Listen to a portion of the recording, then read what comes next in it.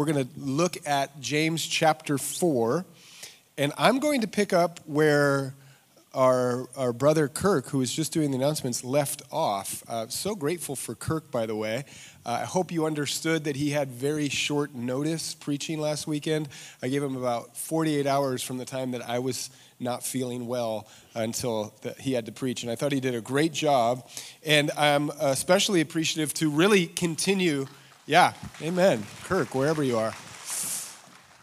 His message was titled Pursuing Humility, and it's worth, before we get into where we're going to be in James chapter 4, it's worth thinking about how he got there, because the chapter starts with a call to lay down your arms. Where do wars come from? Why are we arguing? And the answer to the way that there's conflict amongst believers and amongst neighbors and amongst people that just rub shoulders together, the answer was pursue humility.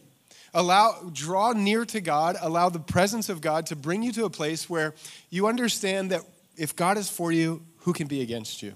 And we're going to continue that theme and take it one step further, because in the call to pursue humility, there is then a call to practice humility. And the reason that this is really an extension of Kirk's teaching is because look where he left off. James chapter 4, verse 10. He says, James to his audience, humble yourselves in the sight of the Lord, and he will lift you up. So this verse is what we're going to talk about all morning. And this is one of those verses that can come at you so quickly, and it can also come to you in a way that is almost desensitizing your ears because you've heard it so often that you miss the profound meaning of what James is getting at. He is offering us a way of life that is the point of following Jesus. Jesus says, follow me, I give you life and life more abundant. James says, in humility, you humble yourself before God and he will lift you up. And we pause there because this is the point. This is what you're after. In the depth of your heart, there is a desire to be lifted up. It's inside human nature to look for and strategize ways that you can be lifted up. And I'm using the phrase over and over again to explain something that is somewhat difficult to really grasp because we're so used to it. Everything we do is a desire to elevate our lives. It's why we pursue education. It's even in the words we use for career pursuits with the corporate ladder, or it's the way we feel about our lives. It's like, are you in good spirits? Are your spirits up? Or are you understanding, what God has for you? And the opposite is true. Like we want to avoid feeling down. We don't want to be pushed down in life. We don't want to find ourselves at the bottom of the status or the social classes. There is this struggle inside of us that wants to figure out how this human desire to be lifted up works. And the answer this morning is paradoxical because it's very different than what you're drawn to through temptation. The answer this morning is, if you humble yourself before God, by faith, trust that in going low, he'll bring you high. That in the pursuit of humility and then practicing all of the ways that God gives us opportunity to be humbled, this is the way of following Jesus to find that desired outcome of being lifted up, the steady ground of life, the good spirits, the hope, the satisfaction, the life and life more abundant. To get there, James is now going to give us the rest of this chapter to practice overcoming the antithesis of this. That if it's not humility, your human heart will find something else to be lifted up by. And there are two categories that James will walk us through in this chapter, and we're going to look at them this week and next week. So the title of today's message is Practicing Humility, continuing where we left off. And the first part of that, in just 2 verses this morning, will be that we practice humility with people. That we're humbled with people. And it's one of those ways that James takes these surprising turns as you study it. Don't you wish you could just understand humility by studying the Bible, knowing God, and then kind of just moving on with your life? Does it have to include people? Doesn't it get a little messy when we actually measure our progress by people? But in fact, James is going to go right into a lesson that says, humble yourself, be exalted, and practice with the people next to you. Next week, which will be even more exciting, For some of us, depending on your personality type, it's that time of year. We're in January. We're still thinking through the plans we have for our lives. And next year, James is going to say, practice humility with all of the ways that you plan your life. And so if you're a planning type, or if you're just someone who has, want to get your hands on the steering wheel, next week we're going to practice humility with plans. But this week it's all about people. And to really flesh out this theme, we just need 2 verses after verse 10, 11 and 12. So read along with me. This is all we'll cover this morning. But as is true of the book of James, it is very rich. So you'll be surprised at how much we can draw from just 2 verses. Verse 11, do not speak evil of one another, brethren. He who speaks evil of a brother and judges his brother speaks evil of the law and judges the law. But if you judge the law, you are not a doer of the law, but a judge. So the first moment of teaching that James will follow up this call to be lifted up by the humility we find in the sight of God is in relation to how we speak about people and how we judge people. And if you've been around the teaching of the book of James over the course of these last few months, you know that this is not the first time this theme comes up. In fact, just a chapter ago, James chapter 3, look what James says about the tongue. We kicked off our new year. The new year, new us. Our resolution is going to be the way we speak, because it came up in James chapter 3, verse 9. With our tongue we bless our God and our Father, and with it we curse men who has been made in the similitude of God. Out of the same mouth proceed blessing and cursing. My brethren, these things ought not to be so. James says there's this tendency we have, in one sense, to bless God and turn around and look at all of the God-bearing image creation and curse them. And so this morning, this is another indictment for all of us as we came in to bless God. We praised him. We sang his goodness. It's like, you're good, God. You're moving when I don't see it, God. And now we all are going to be called once again to think about how that actually plays out in relation to the people of our lives. What does it mean to praise God and bless people? And I'm indicting myself as well, because now I open the word. I'm preaching the word. I'm saying, God, you're good. Your word is true. It's alive. Speak to us, cleanse us, shape us by it. And what do I do in relation to the humility I have, not just before the word, but before people? And some of you are thinking, didn't we just study this? It's like, do we really need to cover it again? One lady that was leaving first service said, I could hear that message every week, and I'm really old. And I was like, okay, well, that's great. Let me use myself as an example as to why this is something that we can't outrun. When it comes to really knowing who God is calling us to be, his design for our lives to be humbled and then lifted up. And it starts once again with how we relate to others with our words. The day after I preached the message, so 3 weeks ago, I'm exhorting all of you about the tongue. That was on a Sunday. On a Monday, I had one of the best fights I'd ever been in with my wife. I'd say it's a top 3. It was so good. There was just so many amazing, pervasive, hurtful words that were just coming to my mind. And I was determined to get all of them into her ears. It was just a word salad of everything the opposite of what I had just preached. And I imagine I'm not the only one that in the last 3 weeks has looked back and thought, I still have some work to do. There's still things that are being worked out in the way that I relate to other people.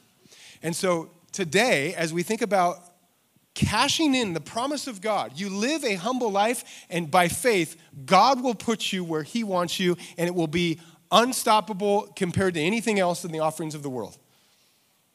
But to live that out, we have to judge our humility in relation to one another. James will give us actually 3 wise sayings as to how this will work with our life. And you often hear James compared to the book of Proverbs. And it's a valid comparison because James is full of wisdom and wise saying and things that almost come into your reading as riddles, which is the Proverbs, the enigma, the riddles of life that the Word of God will solve. And so this morning, in these two verses, I'm going to pull out 3 proverbs that are given to us by James to help us understand how we are humbled in relation to one another to overcome pride and to allow God to exalt us and not the alternative. The first one is this. It says, the first proverb that James will give us this morning, he who speaks evil of a brother and judges his brother speaks evil of the law and judges the law. So, like a good proverb, this is not something that is quickly digested. This needs to be thought about. I encourage you to meditate this. And like a good proverb, we have to go slow as we try to understand what James is saying. He says, you speak evil against your brother and you judge them. And then you also are judging the law. So what is he getting at? Whenever we talk about judgment in the word, because Jesus gives us a warning against judging others, James is clearly giving us a warning against judging with an evil intention. We also give a disclaimer to say, God does not say to never judge anything. This is not one of those proof text verses to say, I live my life, only God can judge me, leave me alone. The church exists to offer wise counsel, to sharpen one another, to use your discernment on how the word of God could lift someone else in love as you exhort them. What James is getting at is judgment with evil intention. Here's how one commentator qualifies this. This is not to rule out civil courts and judges. Instead, it is to root out the harsh, unkind, critical spirit that continually finds fault with others. This is the judgment of the day. That wherever you go, there's something you're doing that someone else can find fault in. And when you look around, there's a temptation to be elevated by being better than someone else because there's a lot of stuff worth judging. There's a lot of ways that people's behavior is just weird or wrong or clearly not good. Here's how a comedian, and like all good comedians, philosopher of our day put it. His name was George Carlin. I was a little young for George Carlin. I knew him from the Bill and Ted's Excellent Adventure. But here's a quote for you to know him by. It says, think of how stupid the average person is and realize that half of them are stupider than that. That's the world we live in. The average stupidity, and 50% of people are even stupider than that. So you look around and you're like, wow, there is a lot of stupid people that I can give some really wise judgment to. And that is a philosophy for the world. We live in a world that is full of judges making judgment calls for people that are doing things that they're really good at. And they're doing them wrong. Here's a Christian version of that, or here's something for our little tribe. Have you ever driven around town and seen this bumper sticker? I've got nothing against God. It's his fan club I can't stand. These are people that are saying God's good. It's like, okay, I've got nothing against the idea of a moral lawgiver or the tenets of the faith or even the teachings of Jesus seem wise and they seem prudent, but I'll tell you the problem. It's the fanatics. It's the people who follow him. It's not the good God who made everything good in his creation. It's the people who make good things bad. And sometimes, if you're like me, you look at that bumper sticker, you hear that sentiment, or you get an idea of that conversation, and you think, I actually kind of agree with you. The tribe is weird. God is awesome, and people are strange. And you can look around and think, yeah, I almost feel shy to call myself a Christian nowadays because there are so many weird Jesus followers. And you can be pulled into the tide of public opinion and start talking about the church in third person. And when you do that, you've lost the plot because you are the church and you are part of a tribe and you are following Jesus to a fault. You are not perfectly doing anything. And the idea that James is going to warn us against, that we have to be mindful of and by the Holy Spirit be cleansed of, is to think that we're on the good team and there are a lot of weird Christians that are on the bad team. And you think, this is, man, if only more people came to Calvary Boise, we teach the word, nice balance, spirit-led with a seatbelt. And yet there are so many strange people out there that are doing it weird and they're doing it wrong. And now we are starting to walk down the road of being lifted up in the wrong way. James says, You get lifted up, you get elevated, you get put on solid ground, you get cared for by the shepherd in green pastures and still waters, not by finding the good tribe and pointing out the bad one, but by being humble in the sight of the Lord and not speaking evil of the brethren and not judging those that you think you're better than. This morning we'll look at 3 wise sayings, Proverbs of James, and we'll also look at a parable of Jesus that will take wise sayings and put them into story form. One of the amazing things about Christ is that he brought ideas and teaching and philosophy to the world that is too great for the mind, so he gave it to us in stories so we could understand it. And there is a story that James is calling us to help us understand how we are all tempted to be lifted up by our tribe against another. And it comes in Luke chapter 18. So read along with me. Jesus is setting up the scene, as the gospel writer Luke will tell us, in a very similar dilemma that James is warning us against. Look what he says in the beginning of this parable. Luke chapter 18, verse 9. He spoke this parable to some of them who trusted in themselves. That would be pride. That's the antithesis of humility. That they were righteous and despised others. This is the idea that if you really want to justify yourself, you can't justify yourself before God. He's perfect, he's holy, he's sinless, he's faultless. And there's a part of you that knows that you're not that. You are full of sin that's being cleansed. So to justify yourself, rather than be humbled in the sight of the Lord, you're prideful in the sight of your neighbor. You look at the one who's not quite far along as you are, and you think, man, compared to them, I'm actually doing really well. And so Jesus tells us a story. It's not a true story, but it's a story to help us understand how we're getting it wrong because he breaks some rules in the story. He breaks some rules as to which characters play which role. Look what he says. 2 men went up to the temple to pray, one a Pharisee and the other a tax collector. Now, you don't have to hear the gospel preached long to hear the reputations of these 2 characters. The Pharisee was a reputation of a religious person that had a lot of zeal that was sometimes used to judge others. And in some ways, the Pharisees should be commended. They loved the word. They loved to understand the law. They wanted to live out righteousness according to the law. Those are all good things. But the law was never meant to save. Religion is not what saves you. Your activity as part of our religious gathering, which we always walk a tightrope when we gather to study the word, because in one sense this is religious, and in another sense this is an opportunity for the Spirit to speak. But religion doesn't save. And that is why the zeal of the Pharisee has to be pointed at something else. The law won't save him, so what will? It says that he was going up there with a tax collector. The Pharisee's all about religion. The tax collector's there to do business in the character stereotypes. And here's how Jesus surprises the listeners. This Pharisee stood and prayed with himself, God, I thank you that I'm not like other men, extortioners, unjust, adulterers, or even this tax collector. God, I am so grateful that I'm one of the good guys. I am so grateful that I am not on the bad team. This is the tribe that I'm a part of. I'm a Pharisee, and I'm not like these sinners. In fact, look what I do. And he is now elevating himself by his reputation, not the Lord's. He says, I fast twice a week. I give tithes of all that I possess. I'm not like this guy. He's on the bad team. I'm on the good team.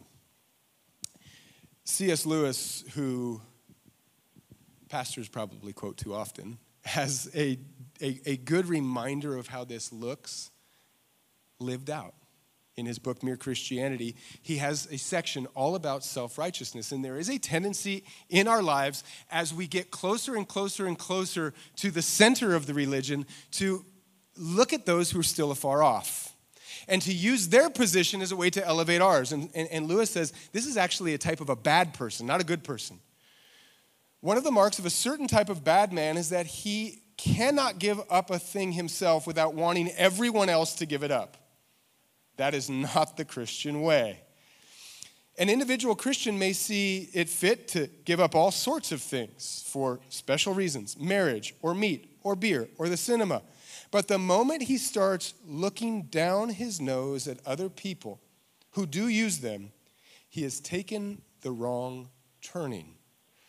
The reality is, Pharisee, a devoted person to Christ, is called to give things up. It's a good thing to tithe and to offer your gifts at the altar. It's a good thing to seek the Lord through prayer and fasting. And it's a good thing as the Spirit leads your life to crucify your old life, to lay things at the cross of Christ that they would be no more. The challenge is your life crucified looks different than your neighbor's. That you lay down things in the call to Christ that are surrender of things that would have enslaved you, and other people pick them up as things that set them free. And the second that you make your pursuit of Christ and in relation to someone else's and you see them doing it wrong, you have lost the plot. I think of a story. We pray for our missionaries. One of our missionaries who's now stationed in Boise for half the year is why he can teach the Gospel of John on Monday nights. If you're looking for a class to attend that we're doing this season, Dr. Clark Petticord is teaching through the Gospel of John, and he's also spending part of his time in Berlin, where we've been supporting him as a missionary to the youth in the college age there for years. And I always remember a story he told me because he is cross-cultural. He's in Germany and he's in the States. And he told me a story in regards to contextual self-righteousness. He said there was a group of German believers who get word of what's going on in America. They wanted to pray for them, much like we just prayed for those missionaries. And they're just heartbroken because they found out that these American believers are spending lots of time watching movies. And it's not that they're just indulging in movie watching. It's some of these movies are full of violence. Some of these scenes are not suitable for those who are trying to cleanse their life. And maybe we can relate to some of the ways that culturally that seems to be something that we don't judge too harshly. The Germans hear this and they're so heartbroken that they begin to cry, and their tears drip down their face and fall right into big frothy mugs of beer. and the idea being American Christians hear what they're doing, and they're like, you should pour out your beer and go to the movie. We are so worried for you that there is this disconnect in your following. And it's a tendency that is in all of us, that as Christ sanctifies and grows us and brings us to himself, we lay things at his feet as an act of worship, not as a reason to be lifted up. This is just the humbling process that he takes us through. And the temptation is to look at others who have not yet gone as far down the road in the discipleship of Christ and say, I'm so glad that I am not like those people. And now we have the surprising telling of who is the hero of the story. And the tax collector, standing afar off, would not so much as raise his eyes to heaven, but beat his breast, saying, God, be merciful to me, a sinner. Humble yourself and you'll be lifted up. As James gives the call to draw near, he says, draw near to God and God will draw near to you, and come and lament and mourn and have a poverty of spirit, because in light of the greatness of God, who are we to not confess our unholiness? Spurgeon says, the nearer a man lives to God, the more intensely he has to mourn over his own heart of evil. As you draw near to God, you are humbled. As you draw near to religion, you are prideful. And James says, let it not be so. And now Jesus will remind us of which matters. The Pharisee and his religion, or the tax collector and his call for mercy. I tell you, this man went down to his house justified rather than the other. For everyone who exalts himself will be humbled, and he who humbles himself will be exalted. There is the paradoxical promise of the morning.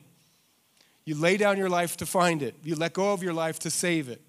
You humble yourself to be exalted, and comparing yourself to other people and identifying the good tribe versus the bad tribe is not how the kingdom of God exaltation will ever work. And now we come to a second proverb or wise saying that James is going to offer us because it's an extension of the first. So rereading the first proverb, he says, he who speaks evil of a brother judges his brother and speaks evil of the law and judges the law. There's the riddle. How am I speaking evil of my brother have anything to do with judging the law? Now the second proverb. If you judge the law, you are not a doer of the law, but a judge. If you judge the law, you are not a doer of the law, but a judge. So now let's allow the book of James once again to teach the book of James. What is James getting at when he says that you're not a doer of the law? Well, first question is, crash course, what are we talking about the law? Are we talking about every tenet of the law as mapped out in all of the growing ways that the Torah explained what the law was? Well, Jesus came on the scene and brought the essence of the law back to the people, and James reminds us in James chapter 2 what the law is. If you really fulfill the royal law according to Scripture, you shall love your neighbor as yourself. You do that, you do well. This is the law. Do the love of neighbor as the law that you're committed to. But why did that come up in the book of James? Why did James remind his audience what the royal law of love was? It's because they were showing partiality. It's because they were judging, the church that James was writing to was judging who sat where and who got what. And that's why he follows up the statement, James chapter 2, verse 9. If you show partiality, you commit sin and are convicted by the law as transgressors. So loving your neighbor is especially true if they're rich, but not poor. Loving your neighbor is especially true when I really like my neighbor, but not so much when they're crazy, annoying, and rude. Loving my brother in Christ is really nice when we have the same political views, the same ideas about how to raise a family, the same ideas about what to leave at the altar and what to call Christian liberty, but it gets really tricky when they're really far off and we're just different. Now you have become a judge of the law. Now you're taking the law of love, to love God and love people, qualified in the example of Jesus that came for the whole world. Not to condemn the world, but to love the world, that anyone believed in him would not perish. And you're saying, well, not so fast. Are we really sure? And this is one of those human nature moments, once again, that takes us all the way back to the beginning of the story of God. There's something inside of us that wants to judge what the law really is. Because in the beginning, there was only one law. Don't eat that fruit of the knowledge of good and evil. Do everything else, but don't eat that one. One law. And what happened? Did God really say? Why don't we get a better read on what that actually means? Can we dissect what he meant by you're going to die? Let's talk about that for a second. And so the story unfolds, as you know, and we judge the law and we don't do the law, and the law unravels, and there needs to be laws on top of laws. So the Spirit comes and reveals a new law. Here's 10 of them. Just do these 10 commandments. Here's the law. And it's like, okay, what about, is there any exception to this? And so we get a law that grows into 600 plus laws to understand laws by the time Jesus comes and says, what's the essence of the law? Here's an example in the wild, and we've shared this before, but if you've ever flown anywhere in the last 30 years, you know that there's laws on top of laws on top of laws just to fly. One of the best examples is when the flight attendant gets on the PA and says, please don't smoke on this plane.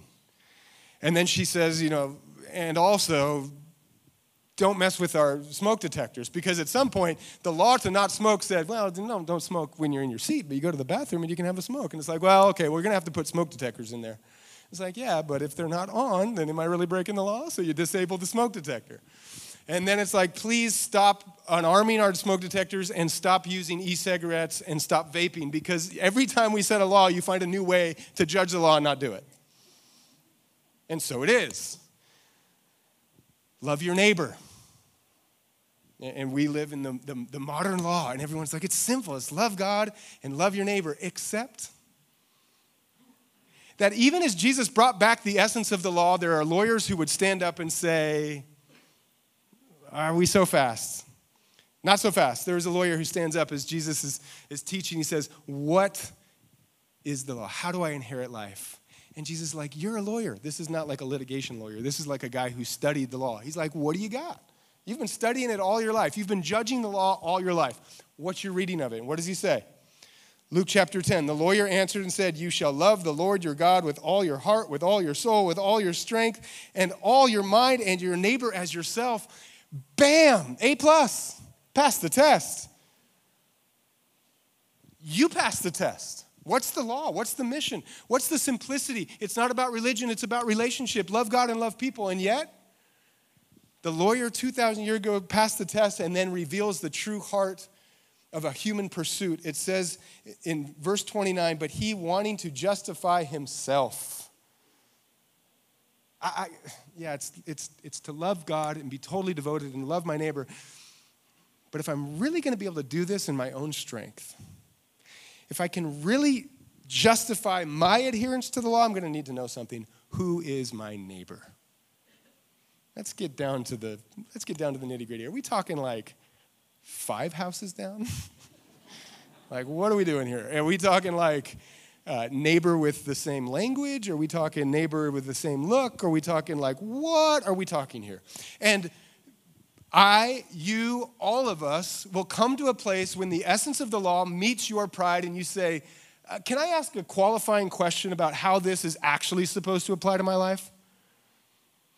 And Jesus gives a parable. Big idea in story form. And he tells a parable that you've all probably heard. We call it simply the Good Samaritan. And he says, okay, think about it this way. There's a guy that gets beat up and robbed and left in a ditch to die. And then a priest sees him and he walks around him and he keeps going. And then a Levite, another religious person, sees him and he walks around him and he keeps going. And then a Samaritan, who in their view is a character who is not religious, helps him. He puts him on his dime, on his donkey, on his payroll, and mends him back to health. So lawyer, so religious church, who is the neighbor?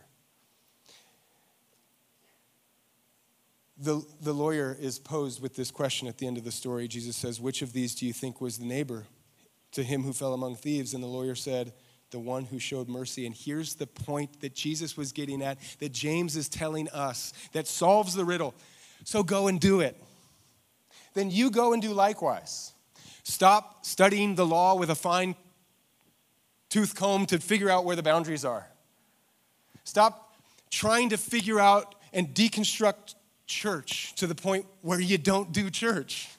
It's like, yeah, I like Jesus and I like God. There's a bunch of laws in there that talk about me being part of a community and loving one another and the gifts to be shared. And, I'm not sure I'm there yet. It's like you've deconstructed church and you've judged the law of how we're supposed to be in each other's lives so much that you just stop doing it.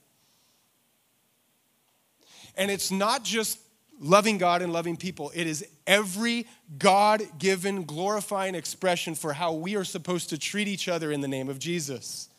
It's how we're supposed to be kind and long-suffering, how we're supposed to show patience, how we're supposed to offer forgiveness. Every single one of those Jesus moments in your life will come with a question, are we sure it goes this far?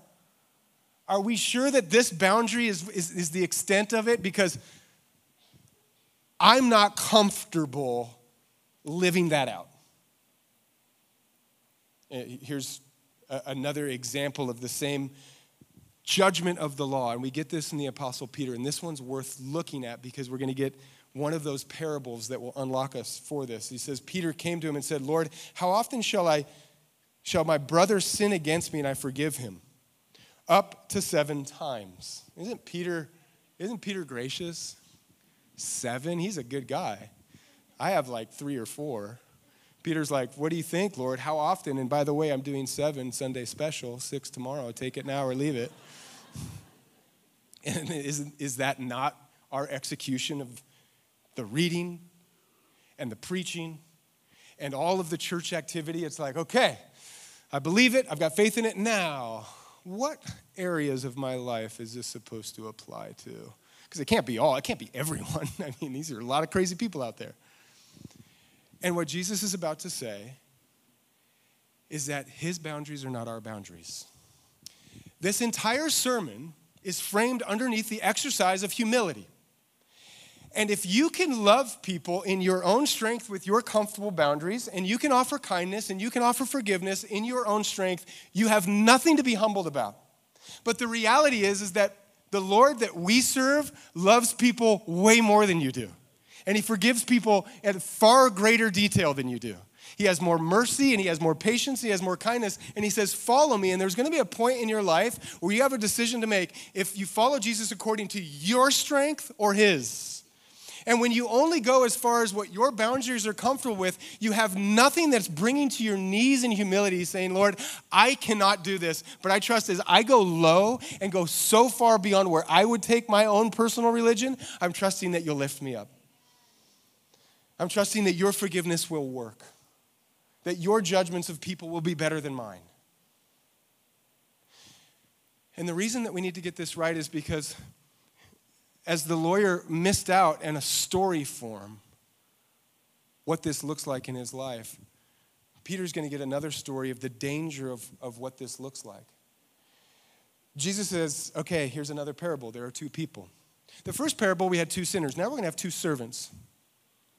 To answer Peter's boundaries question, Jesus says, let me give you a story of two servants. And for the purposes of our time and just to speed it up to our own kind of cultural relevance, imagine a debt so great that could not be paid off. And a master came to clear the debt. He's like, here's how much you owe me. And as I look around, let's just say a number that most people would be astronomical. Let's say $10 million is the debt. And you need it today. And the guy's like, I'm at your mercy because I don't have it.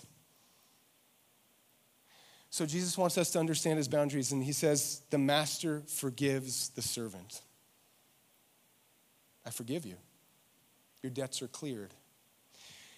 Now, the story takes a turn towards all of our pride because the servant then goes and finds a peer. And for the purposes of our cultural relevance, let's say that the person that had just been forgiven found someone that owed him $100.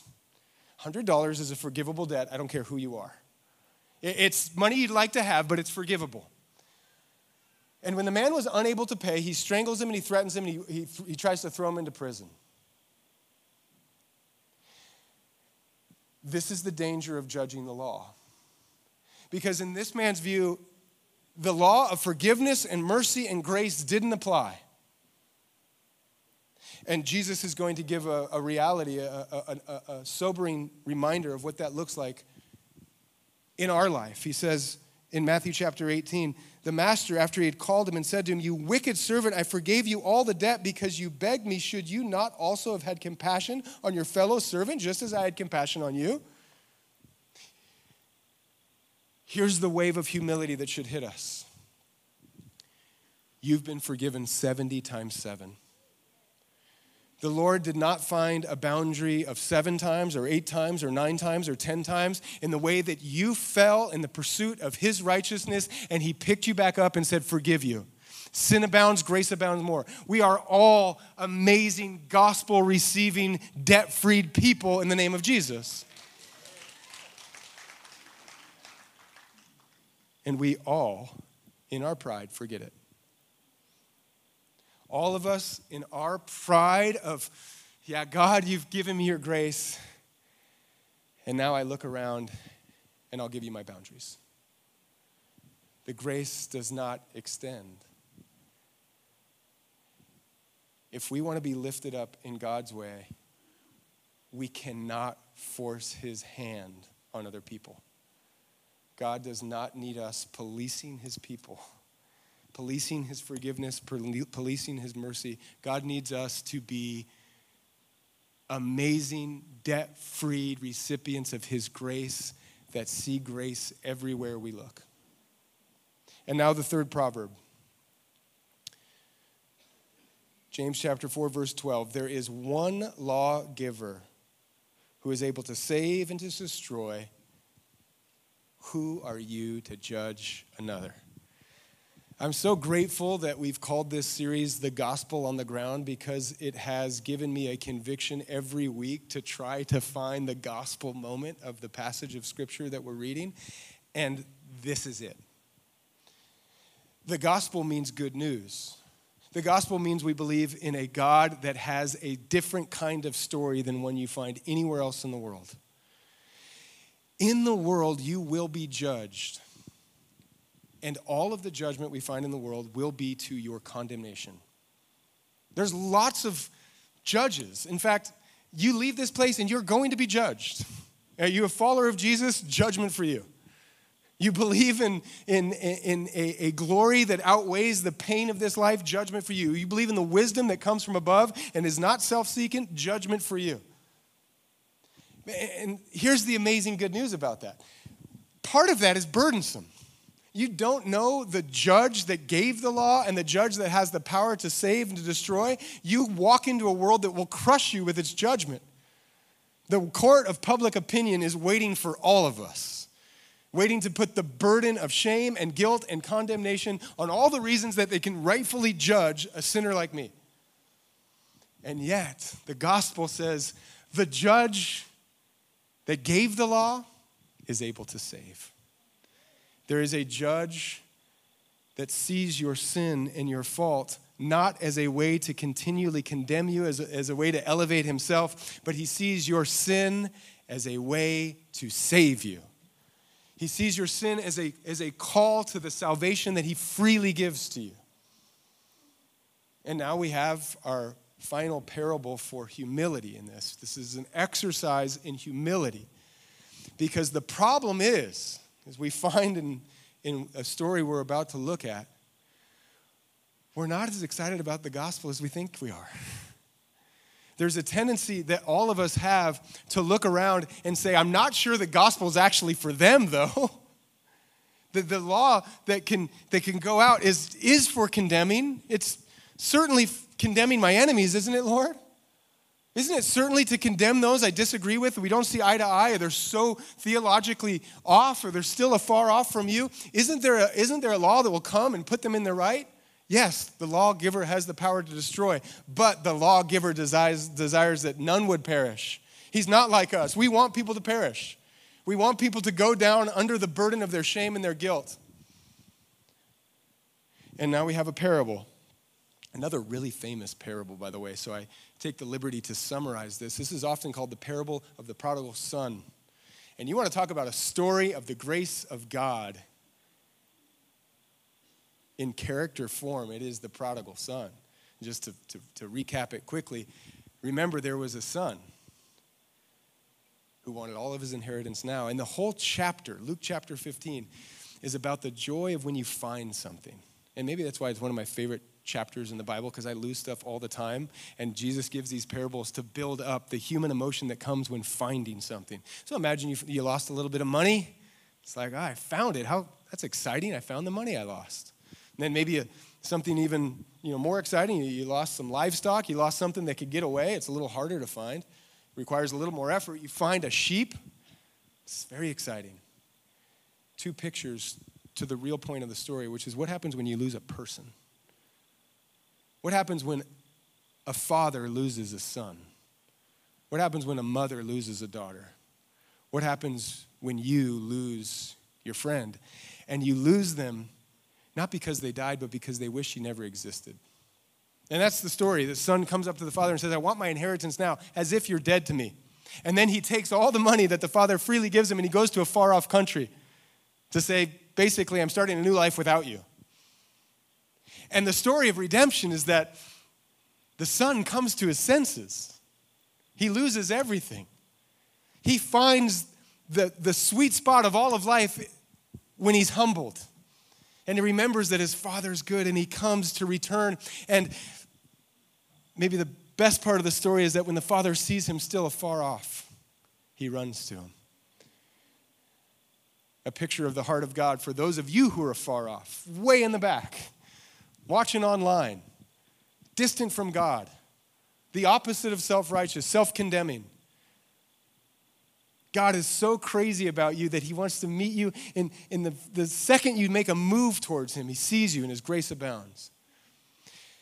And why do we share that story? Because it's actually a parable of two sons. There's a second son who is so bothered by his father's love. He looked at that redemption story, and it says he comes in and he hears a party, because as the father welcomes in the lost son, he gets everybody to throw a feast, and he puts robes on him to identify him as his own son, and he gives him the fatted calf. It's the best feast you could offer anyone. And the older son hears all of this and says, "What? I'm better than him." Look what he says. "Lo, these many years I have been serving you, and I've never transgressed your commandments at any time. And yet you never gave me a young goat that I might marry with my friends. But as soon as this son of yours comes, who has devoured your livelihood and your harlots, you killed the fatted calf for him." Speaking evil, judging him, and judging the father. And there's a tendency in all of us, as the gospel invades the darkness of this world, that we look back and think, I've been here the whole time. Who are these people? Who is this person? Who is that tribe? Who is that church? Who is this community? That they would receive the grace of God to such a measure, that they would be celebrated, celebrate me. And the question that James asks is, who are we to judge? God's love is bigger than yours. His forgiveness is greater than yours. His mercy is richer than yours. And he will save surprising people. And we have a decision to make. In our pride, do we join in the feast, or do we stand afar off thinking, I was better the whole time? I love the answer of the Father. He said to him, "Son, you are always with me, and all that I have is yours. It was right that we should make merry and be glad. For your brother was dead and is alive again, and was lost and is found." The gospel says, praise God for every soul that is found. For all the forgiveness they're required and all the cleansing they still have to do. We are not people who look out and say, what are they doing at this church? What is that person doing in this circle? I've been here the whole time, and now they just come in with grace. An exercise in humility is an exercise in faith. You trust the power of God's gospel to bring a revival to the world, and he will lift people. He will lift churches. He will lift communities. He will lift you. You do not have to fight for your feast. You just have to trust God. And we have to answer a question. In fact, I think you can answer it in three ways. James says, who are you to judge? Well, we looked at three parables, and each parable had two people. We had two sinners, we had two servants, we had two sons. There is a prideful sinner, there is a prideful servant, and there is a prideful son. And everything you do in the pursuit of God is actually in the pursuit of your own elevation that you can do. But there is the second. There is the sinner who says, I'm nothing but what I am by the grace of God. There is the servant that says, my debt has been cleared. Who am I to hold it against anyone else? And there is the son that says, Father, I have sinned against you and of heaven, but I am willing to come back. So who are you? I'll finish with one final verse to give us all the great confidence that this is the gospel. It says in Romans chapter 8, who can bring a charge against God's elect? It is God who justifies. Who is he who condemns? It is Christ who died and furthermore is also risen, who is even at the right hand of God, who makes intercession for us. Religion can be a burden. Brothers and sisters, judging one another can make all of us feel hardened towards God. Living under condemnation is heavy. But the gospel of good news says there's one guy, there's one lawgiver, and he has the power to save, and he has the power to destroy, and it's Christ who died and rose again. So who are you? Who are you as a sinner, as a servant, and as a son or daughter of the King? I hope you'll answer that question before the Lord, and maybe that will come to you now in a moment of worship. Lord, what does it look like to be humbled in your sight? What does it look like to trust in you and not myself? What does it look like to be lifted up, to be blessed by you and not by competition? Who are you? Let's stand and worship.